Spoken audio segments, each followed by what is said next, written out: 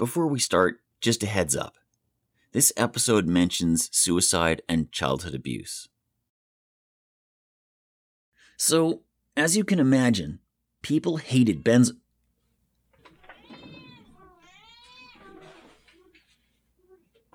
So, Stumbles, just chill, okay?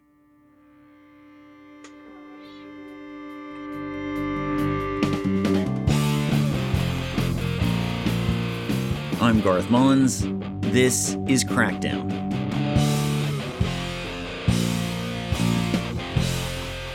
Episode 31. Love, Death, and Benzodope.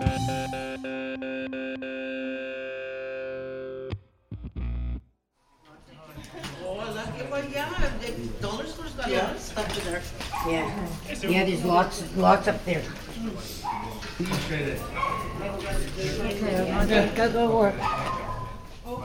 I've always thought of Vancouver like an early warning system for the drug war. What happens here will find you eventually. China White, fentanyl, the drug user movement. It doesn't take long before stuff that happens here spreads out to other places around the world. If you live in Vancouver and you're in the life, you already know this. But we're in a whole new stage of the overdose crisis. The new era started all of a sudden for me. I remember the day clearly. It was July 2nd, 2019. I was at the Vancouver Area Network of Drug Users holding a listening party for Crackdown. My friend, Martin Stewart, was there too. I think I was working. I think I was working reception, which is signing people into the IR. That's the injection room. Brown sugar. Yeah. Okay, remember, it's a 15-minute time limit. All right. You write down their handle, their nickname, their gender, what type of drug they're using, so we can know how to help them if something goes wrong in the back. And I was on my break, normally getting high on my break, it's just a typical thing. Martin was at work, so he wasn't looking to get super high, just to maintain, keep on an even keel. So he did half a 10 paper a down. Down is, well, who the fuck knows anymore? But it's the word we used to use for heroin around here. But now, down describes that grab bag of shit that's replaced heroin, fentanyl, and other stuff. But you're never exactly sure what's in there. Laura? Can you jug me? Is it full? Can you jug me, please? Yeah. After a decade of injecting, Martin's veins had taken refuge beneath the surface of his skin, and so he needed help hitting his jugular. On that day, July 2nd, 2019, Martin's fiancée and Crackdown editorial board member Laura Shaver was around, working in her office upstairs at Vandu, and so she came down to the injection room and gave Martin a hand. Go. Chase up. Other side. She has to help me. It's in my neck, so I lay down. And when that happens, when the rig's out of my neck, I stand up, right? I don't fuck around. I get up off the ground, I go about my business. Well, she pulled the rig out and said, "Okay, Martin," and I didn't move. And that's so she knew instantly.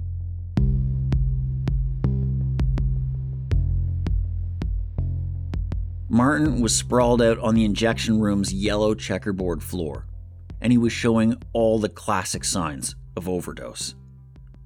Laura jostled him, then shouted to try and wake him up. But that didn't work. She knew right away that unless he got immediate help, Martin would die.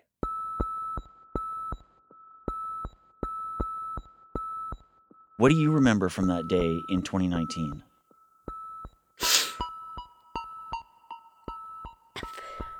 Absolute desperation and fear, like I have never felt in my life. And he was lying there, and he was in a medical fucking, like a medical induced state of it scared me. This was Martin's first overdose, and it was the first time that Laura had ever seen him like this. She felt an intense wave of protectiveness. There were other people around who could help Martin, but Laura wanted to do as much as possible herself. She started by giving Martin a pain stimuli. A classic technique is to rub your knuckles on a person's sternum, but Laura had a different strategy. I would just push on Martin's stomach by his belly button, and there's 2 scars. He's got 3 scars from an operation, but I do it purposely because I know it's going to cause him pain. But Martin didn't react, and so Laura and the others moved on to naloxone. I have given naloxone to a lot of people. Like, I don't know, maybe even 50 people. It was the first time that I couldn't reverse it. It was the first time I couldn't reverse an overdose.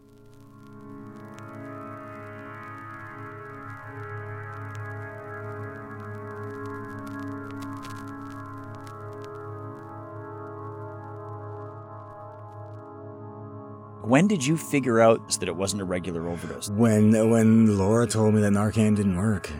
As much Narcan as they put into me at Vandu. And that's right, they put shit tons into you. Shit like people tons. at Vandu put a bunch, and then the ambulance guys put in a bunch. Do you want me to tell you what I remember from it? Of course. Well, the ambulance guys said to Laura, just come, let us get him in there, and then you guys come along. So me and Laura jumped in a cab, and we went to the hospital, and we find you, man. Wow. In this bed, and they taken all your clothes, and they sorry man, but they put a diaper on you. Wow. And they had you in restraints, and you were like writhing to get the fuck out of there, and just messing around like this, just trying to squirm out. Right. Holy shit. And dude, I was idea. I was really worried for you, right? You were not exactly conscious, but you were saying things, but it didn't make sense. It was just like garbage, you know what I mean? Yeah. And I was like, I didn't know anything about what was going on, so I just thought, oh fuck, did you not get enough oxygen, and are you brain damaged? But it was like, when I left the hospital, you still weren't yourself.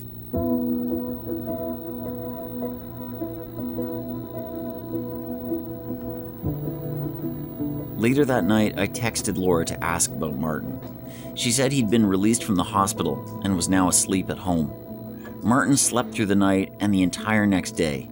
He finally woke up on Thursday morning, 2 full days since his overdose began. Martin says he woke up feeling normal, fine. Laura put his methadone on the nightstand for him like she always does.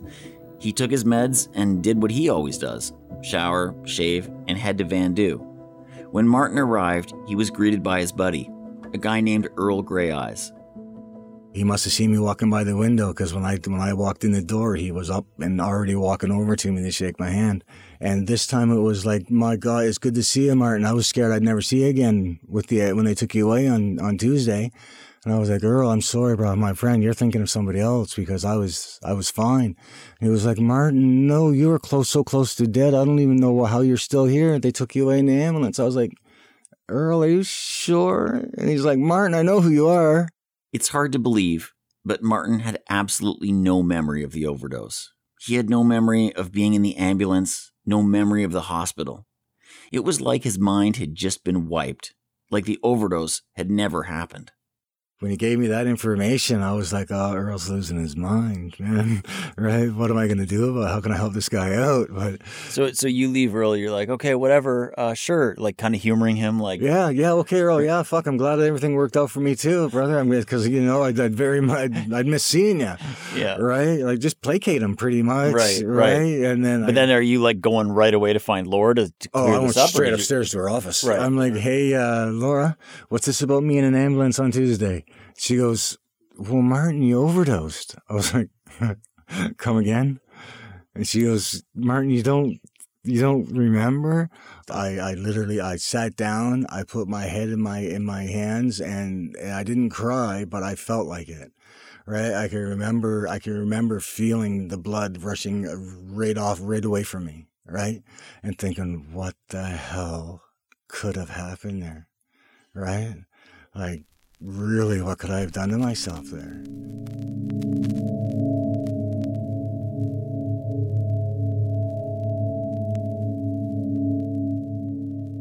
That's what we all wanted to know. What the hell happened to Martin? Here he was, walking around, talking, joking. He seemed like himself again. So what the fuck was that? It wasn't like any overdose I could remember, that's for sure.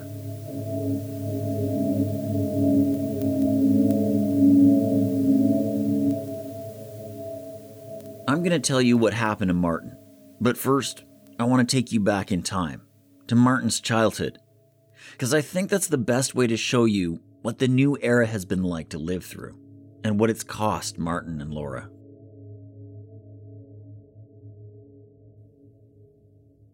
Kenny and I are Irish twins. What does Irish so twins mean? mean? Less than a year apart.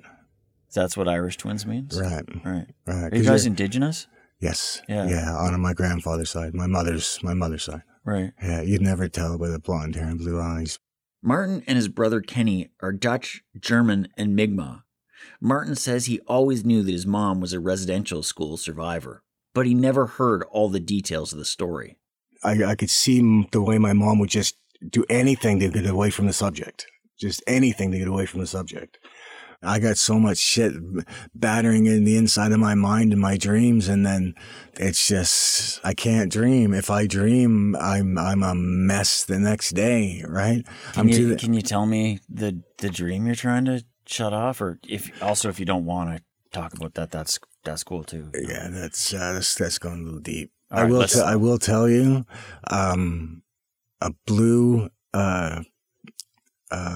a blue dress, the bottom of a blue dress, wakes me up in dry sweats. Right? Oh, yeah. Yeah. And it's, I don't want to get into that. I can't get into that. That's for me and the psychiatrist. All right, let's not do that. I grew up in a way that it was either take control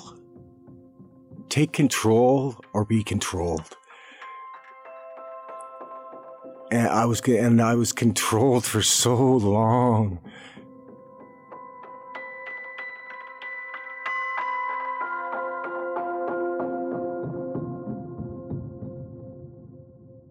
After our interview, Martin decided to tell me more about his childhood.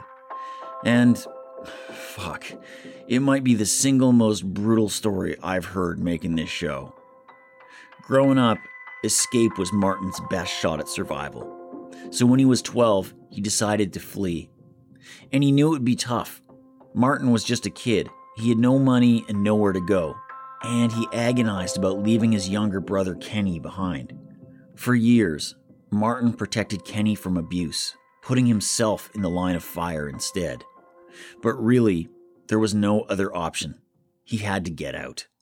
It definitely was my first time hitchhiking. Yeah, it was the first time I'd ever tried it. And surprisingly, it was fairly easy. Pretty much the first, second, or third car that went by. Maybe it's because I was so young or whatever, right? Giddy up, go, as they say. I got lucky when I got there. There was a Clifton's Cosmetics, and even in the wintertime, they had a vent that 24 hours a day did nothing but hot air. So that's where I camped. That's where I lived for 3 years. Martin was careful to keep the space where he slept clean. He'd even sweep the parking lot. He says that the staff at Clifton's would sometimes return the favor by leaving him some McDonald's. It was around this time that Martin first tried smoking crack. It was a little different for me. Most people get stimulated high, like, and they get up from it. Me, it kind of settles me down, brings me to a more relaxed state, right? Which is odd, I know.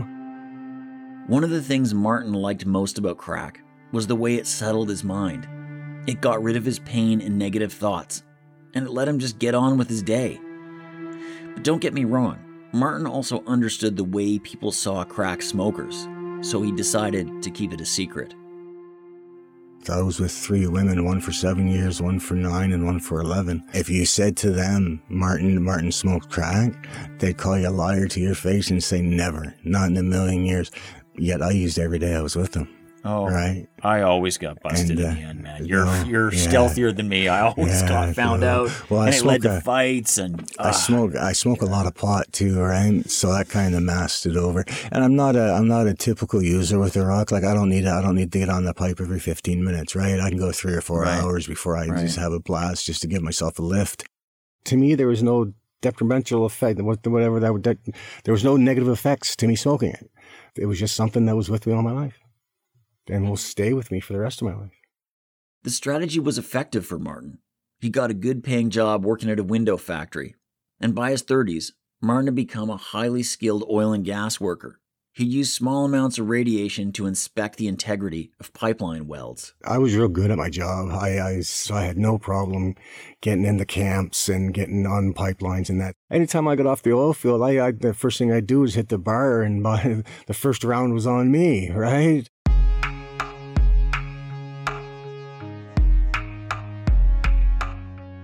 I had a foosball table that was like, it was maplewood foosball table, glass top, everything. It was like mint, and $3,000, right? But fuck it, right?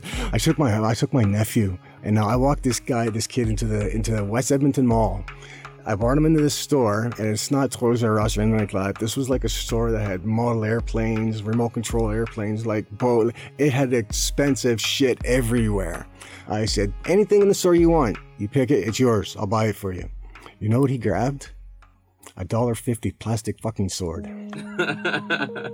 Yeah, when I had money, I splurged on myself. Everything was going great, and then I got Crohn's disease.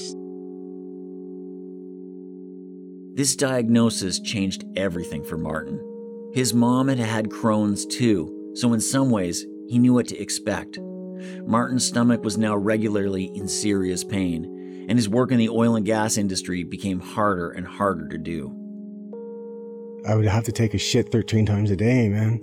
And if you're in the middle of the woods and you gotta run into the woods to try to take off your coveralls, take off all your PPE, right? Drop your deuce and then fucking get back to work again, it doesn't work, right? I mean, I quit my job after shitting my pants 3 times for the 3rd time and telling my boss, listen, you gotta take me home.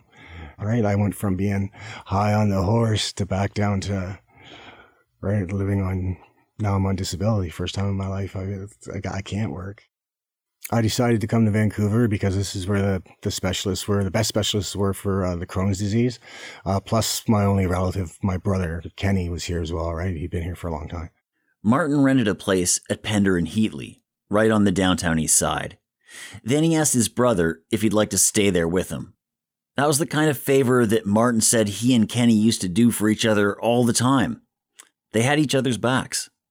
So Martin took the bedroom, and Kenny and his girlfriend took the living room. At first, everything was going good. But then Martin noticed something. Kenny used down, which Martin had never tried before. My phones are going missing, and my iPods are going. Everything I bought him for Christmas, I bought him for that, was going missing or gone. And he kept blaming it on the down, blaming it on the down, blaming it on the down. And I'm like, bullshit, smack, right? Let me see if that shit's true, right? So I threw a rig into my arm and I got myself wired. And when I started injecting, it was fentanyl. Right. It was fentanyl all the way.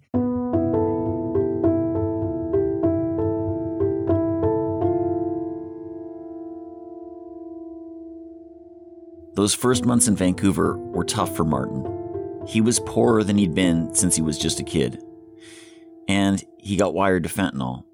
Unlike Rock, which was helpful and loyal, Down was a betrayer and a thief. It all felt pretty hopeless. My plans when I came here, my Crohn's was so bad, and the pain and everything that I was going through at the time, I was out. I wasn't in it for the long haul. There's a big bridge just over the street, right? And I was cutting out. You're saying you're gonna kill yourself. Yeah.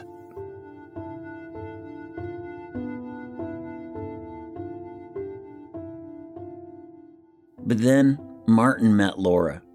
Back then, Martin didn't know all that much about drug user activism, but Kenny used to like to hang out at Vandu, and sometimes Martin would tag along. He would do a lot of volunteering at the front desk, any maintenance stuff that needed to be done. If there was something broken, he could fix it. He was always handy.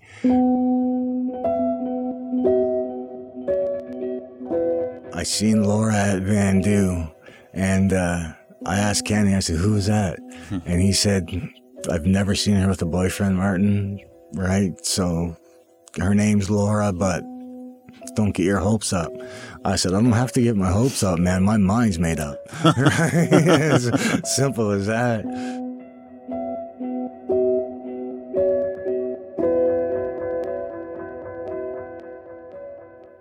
Van Du got I guess it was kind of a grant kind of thing to do a bathroom study to show that that we needed bathrooms, more bathrooms. She was working Oppenheimer Park, and Kenny brought me over and formally introduced me to her. He had short hair, and he was wearing glasses, and he was the most clean-cut, gorgeous, just those blue eyes, friendly man. 2 weeks later, we held hands and been together since.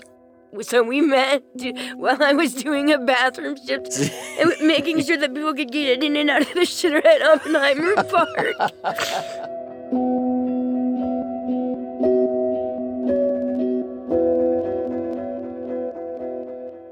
Martin and Laura got along right away. They both loved movies based on DC Comics. Martin told Laura his favorite character was the Joker, and she said that hers was Harley Quinn. On their first Christmas together, Martin asked Laura to split the wishbone, and it broke exactly down the middle. All our firsts were great, really. I can't even, I told her, I'm in it for the long haul. So that changed your mind about wanting to take your life? As soon as I set eyes on her, brother. Oh. Yeah. As soon as I set eyes on her, I was like, if she'll have me, I'm around until I'm no longer around, right? When I wake up in the morning, Gareth, you don't know how good it feels to wake up in the morning. Maybe you do. To wake up in the morning and turn to see your loved one next to you and instantly feel pride to start your day. Yeah. Right? Like there's nothing else like it. Right? And when I see Laura, that instantly I'm proud of that woman just for being there and getting up to go do what she does through the day and help the people that she helps. And Laura keeps me alive, Gareth. I can see why Laura had this kind of impact on Martin. Because she had the same kind of impact on me, too. Laura beams out her drug use at 10,000 watts. In the first interview I did with her, she said, "I smoke rock and I might not ever quit." That blew me away. It was inspiring that she didn't apologize for being a drug user. She just told it like it was. I learned that from her. It changed my life. All the shame just started to evaporate. And like me, Martin had hid his drug use his entire life. But Laura and other drug user activists at Van Du made Martin feel like he didn't have to be ashamed of it. And it was so fucking liberating the first time I could smoke a rock and people knew that I smoked it and nobody cared. I was like, fucking yes, yes, this is how my life is supposed to be.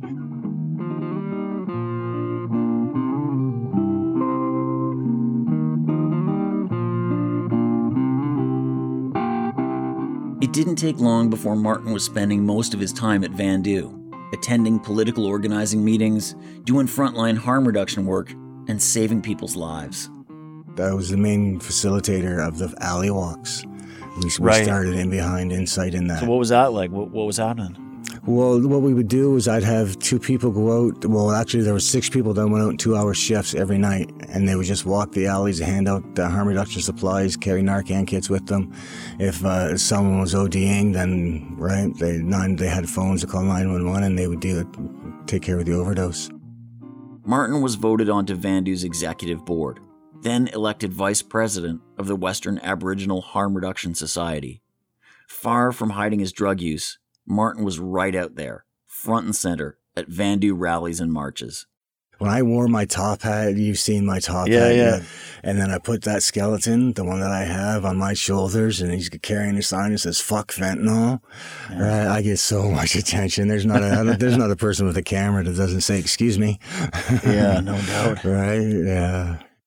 I've helped a few people. I've saved a few lives. I'm doing my part. Right? Maybe the reason I got Crohn's and ended up here in BC wasn't to see my brother, but was to save Susan when she OD'd, right? Maybe. You're right. I don't know. I'm here. That's all I know. It is what it is, and this is what it's going to be.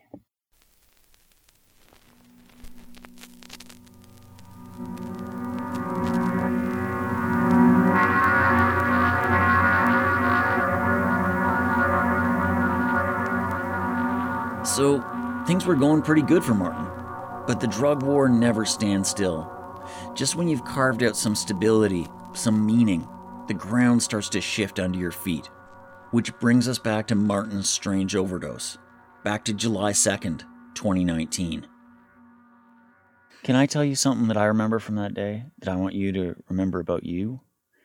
Is we came to the hospital together, you and me, remember? Yes. And we searched out Martin. We ran through the hallways and we found Martin. We found him tied down to that bed with his clothes taken away. And he was so scared and couldn't talk properly. But Laura, you were so calm. You took charge of the situation. You said how much you loved him. You held his hand like you're holding his hand right now. And I could see in Martin, in the way he was talking and moving, but also even on the monitor, even on that monitor that's, goes beep, beep, beep. Yeah. I could see those waves calming down. Like when you picked up his hand and started talking to him, and he knew deep under all of those fucking layers of benzos and snow and heaviness, under all that gray static, Martin could tell you were there. And he was coming up to the surface to see you. And you did. That's what I remember. Thank you, Garth.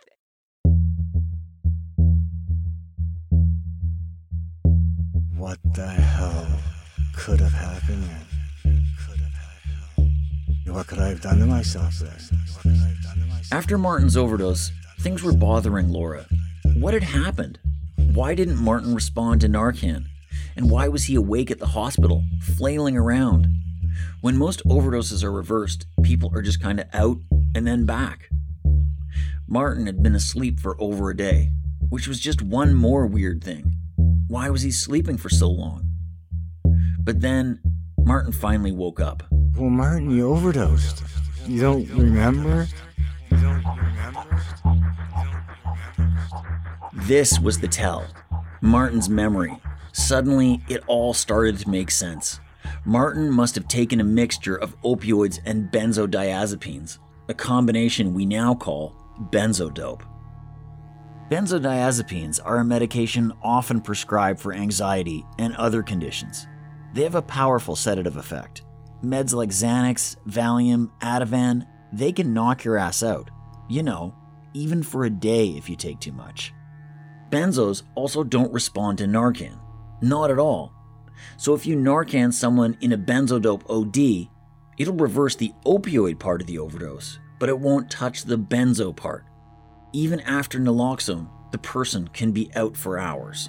If you take a shit ton of benzos and a shit ton of opioids, more often than not, that's really gonna mess with your memory. So now we knew what happened to Martin, but we still didn't know why it happened. He didn't seek out benzos, so why did he get them? Was this just some kind of strange anomaly, or was it gonna happen again? It didn't take long before we had our answer.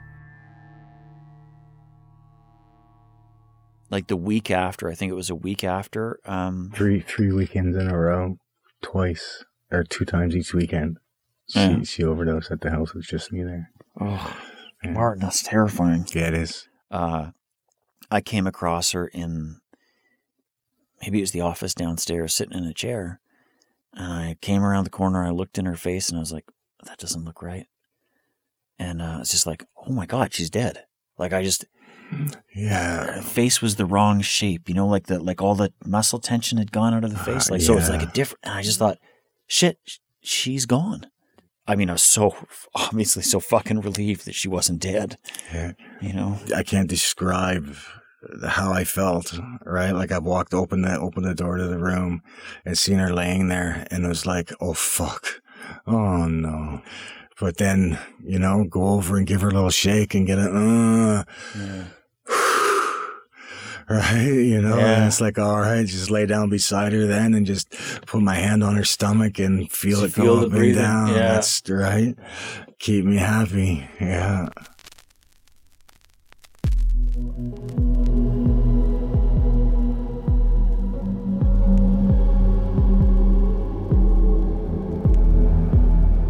The same weekend that Laura overdosed on benzodope, 16 other people overdosed on it too.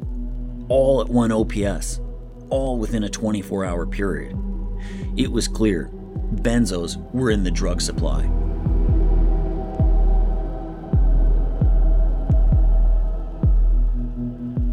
The most recent province-wide drug testing found that there's benzos in almost 40% of the down, and that's probably a pretty significant underestimation.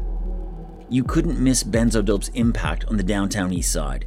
People were passing out all the time. Sometimes that meant they were missing meetings. Other times it meant they were just lying face down on the street, totally vulnerable to theft or assault. So, as you can imagine, people hated benzodope. But actually, it's a bit more complicated than that. People hated getting knocked out with no fucking warning. They hated not knowing what was in their drugs. They hated being out of control. But in the right context, when you actually know what you're getting, benzos and opioids together, that's not so bad. Heroin for me was like the thing that kept me alive. Didn't make me want to kill myself anymore. Like I felt the same thing everybody says, you know, it's all cliche, it's all truth. Oh, the warm blanket, the hug, all that stuff is true.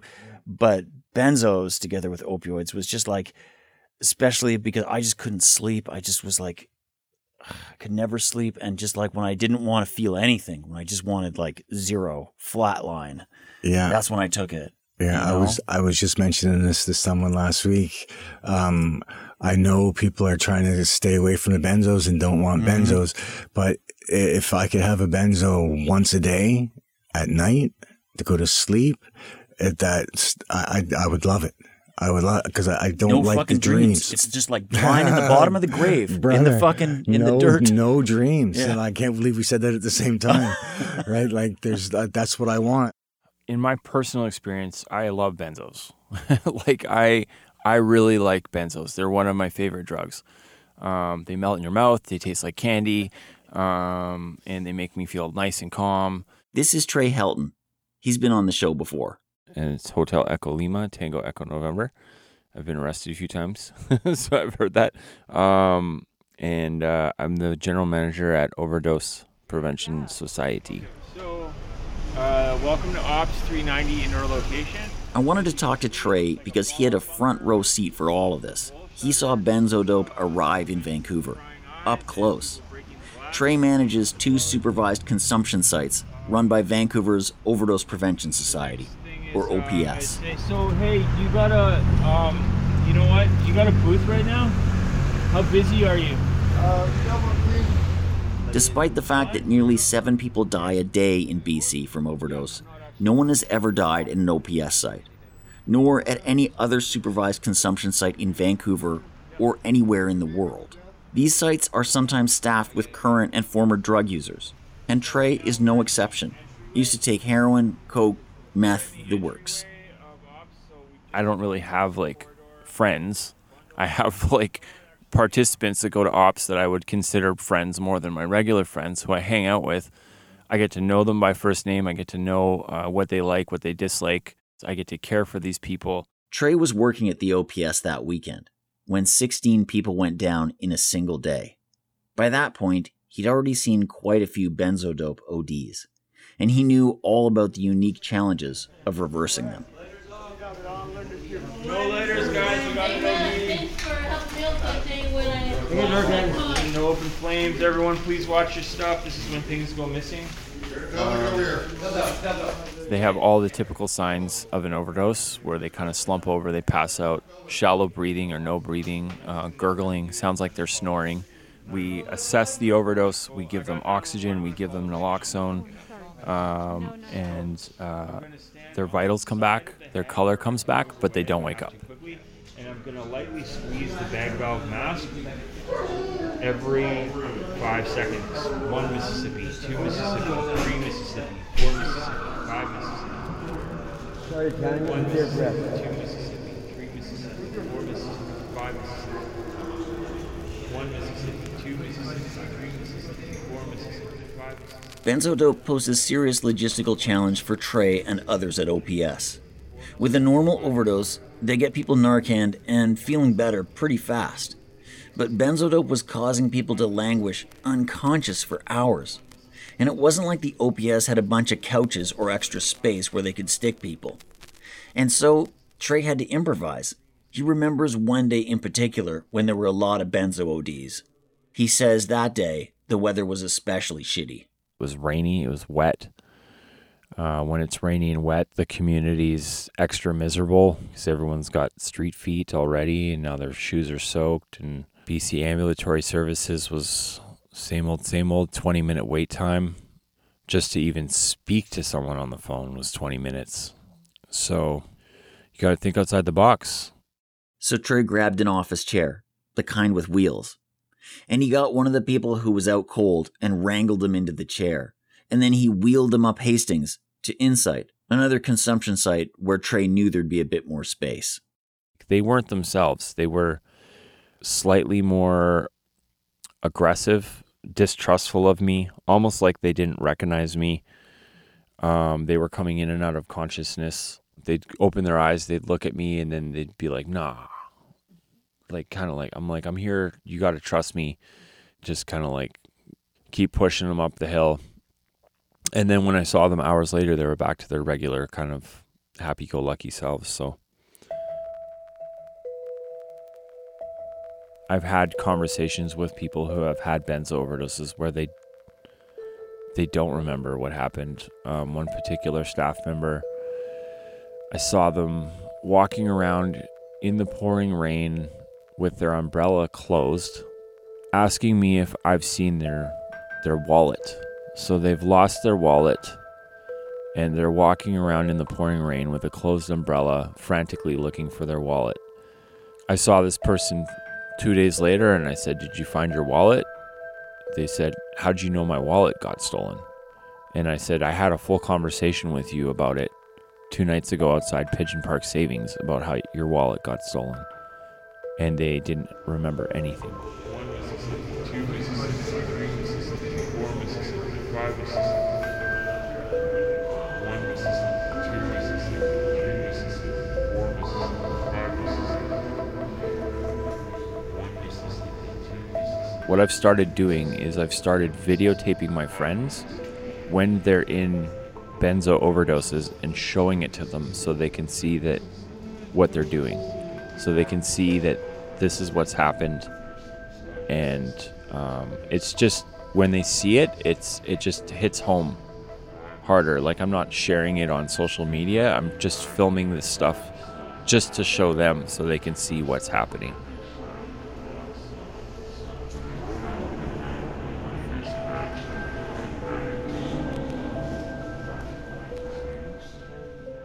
I don't see it stopping. I don't see the drug use and overdoses within the downtown east side stopping ever. Like, I've learned to compartmentalize it, put it away, and then deal with it at a later time. Sadly, like, that's the reality. It does feel like a war. How do you, when you, at the later time, when you go back and open that compartment, what do you do to deal with it? Go to the gym. Sometimes I'll sink to the bottom of Britannia Pool and scream where no one can hear me.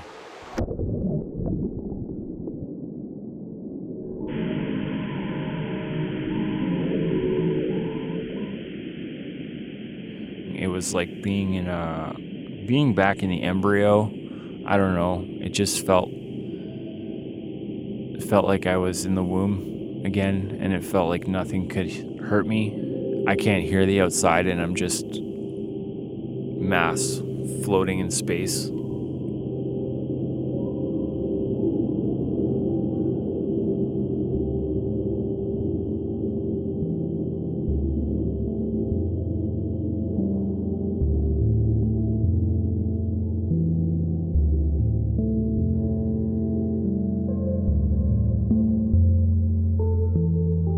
The thing that pisses me off most about this is that we could have stopped it. When the overdose crisis was officially declared as a public health emergency back in 2016, drug user activists were shouting the solution at policymakers: give us a safe supply of drugs. At that time, most of us meant give us heroin. But I don't even know if that would work anymore. Now that everyone is wired to this combination of benzos and fentanyl, it's going to be much harder to go back. And maybe there is no going back. My mind since then has never been the same. I used to have a mind like a whip. Gareth, I will get up and go to the fridge and the garbage can's beside it, right? I'll see the garbage can's full, and in my mind, I'll be like, okay, put the milk away, gotta take the garbage out. I'll put the milk away, I'll find myself sitting on the couch looking at the garbage can going, what the fuck, man?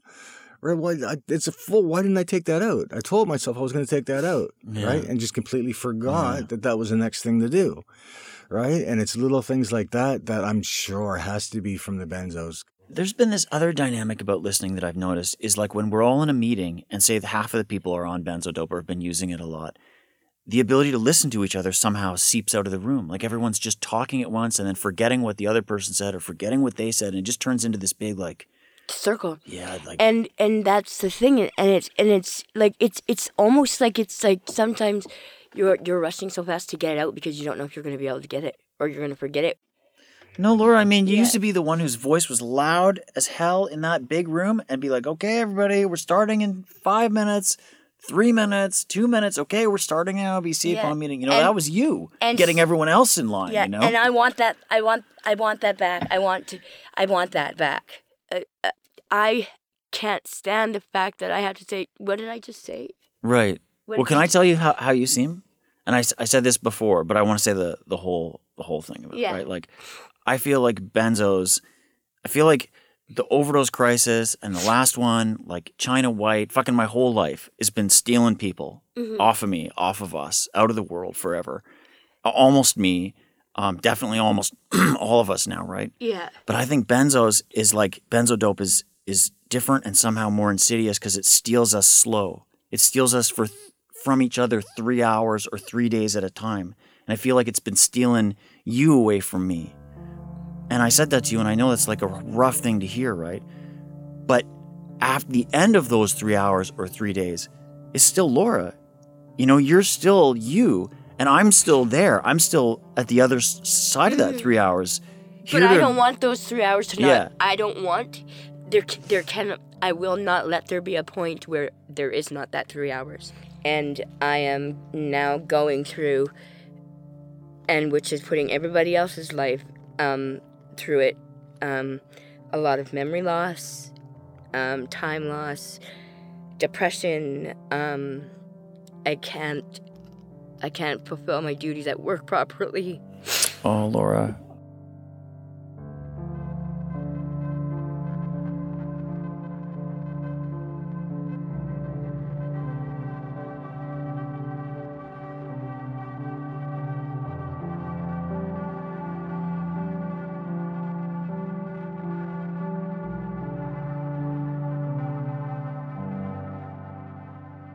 Benzodope has changed all of our lives. It's killed hundreds of us. It's made our jobs harder. It's made political organizing harder. And for some people, it's opened old wounds. One day, Martin's brother Kenny took a shot down at Vandu, and then he had a heart attack while standing at the top of a flight of stairs.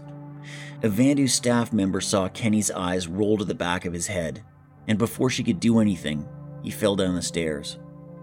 When Martin got to the hospital, Kenny's heart was still beating, but he'd lost almost all brain function. Martin sat with him for days, holding Kenny's hand and sleeping with him in his hospital bed. On February 12th, 2019, Kenny died.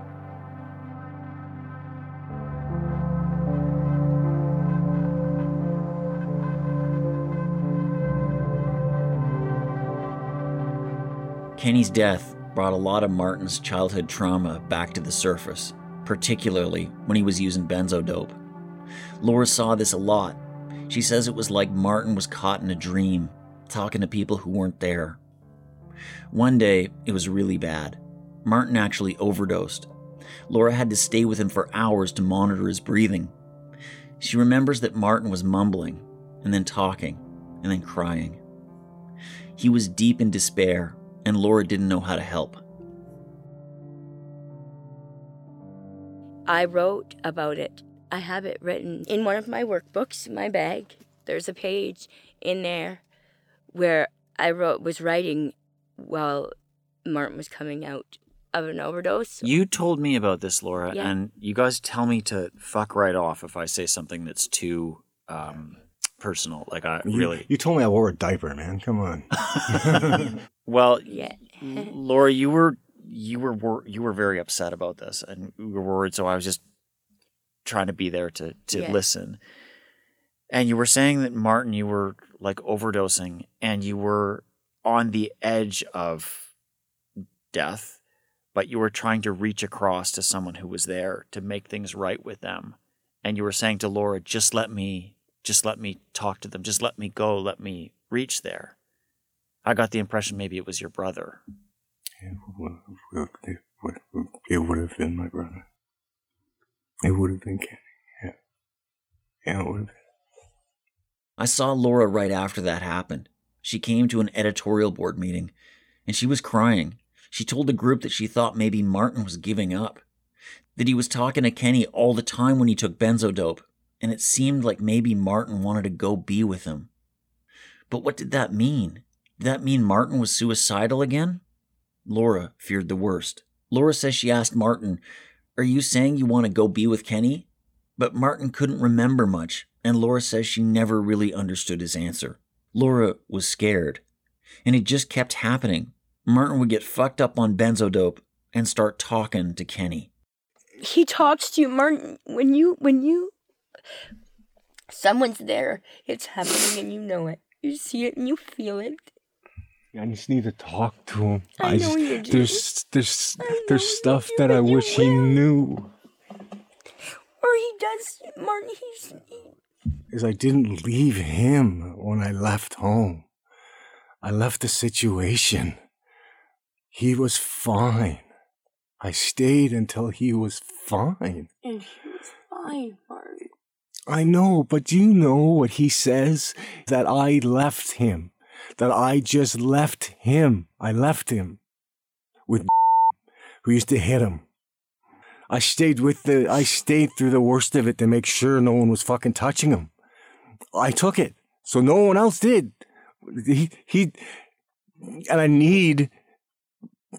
That's why I wanted to talk to him more. I needed him to know that I stayed until I knew he was safe. And I have begged that he doesn't call it. I told Ken that it's not, he can't, that I need him more. I need him more right now. And He knows it. I know it. I'm not going anywhere, baby girl. I am here. I'm in it for the long haul. I told you that long time ago.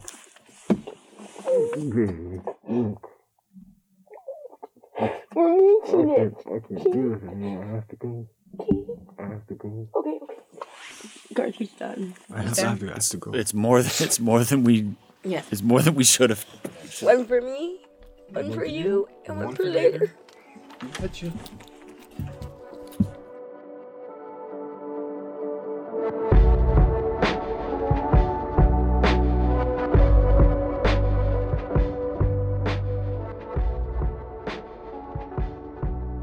Martin kind of bolted out of the studio. I really wanted to follow him to make sure he was okay, but Laura told me not to. She said he just needs some space. We offered to cut all of this shit out of the episode, but Laura and Martin both told me leave it in. They wanted people to understand the full story. More than that, Laura said the interview had been cathartic. For 2 years, she'd worried that Martin didn't want to live anymore. And this conversation was the first time that Martin had told her, no, that's not true. I'm not going anywhere, baby girl. I'm in it for the long haul.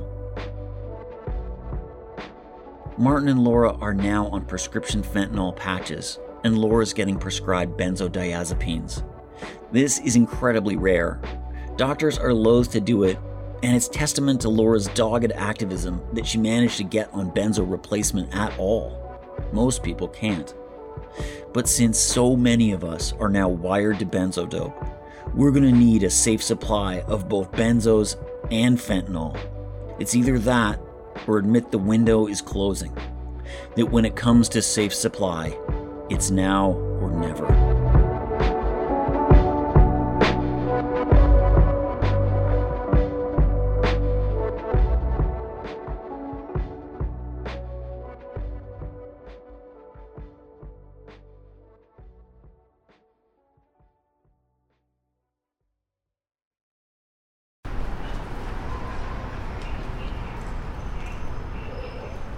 Crackdown is produced on Musqueam, Squamish, and Tsleil-Waututh territories. If you like what we do, please consider donating at patreon.com/crackdownpod. Special thanks to Sarah Blythe and Trey Helton for allowing us to record at OPS. If you'd like to provide them with a donation, you can find a link on the episode's blog post at crackdownpod.com. Thanks as well to Hugh Lampkin for helping us remember the details of Martin's benzo overdose.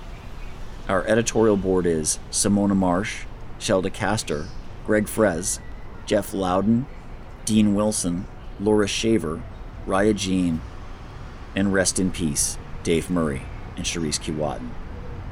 This episode was conceptualized, written, and produced by Sam Fenn, Alex DeBoer, Alexander Kim, Jade Boyd, Lisa Hale, and me, Garth Mullins. Our academic director is Ryan McNeil. Special thanks also to Martin Stewart and Laura Shaver for reviewing audio drafts so we could get this right. Sound design by Alexander Kim. Original score was written and performed by James Ash. Academic advising and direction for this episode was provided by Professor Jade Boyd. Additional research by Alex Betzos. Thanks also to Brenda Longfellow and Darkfield Radio for additional project management and production support. Crackdown is funded in part by the Social Sciences and Humanities Research Council of Canada. Additional funding for this episode was provided by the Canadian Media Fund. Thanks for listening. Stay safe and keep six.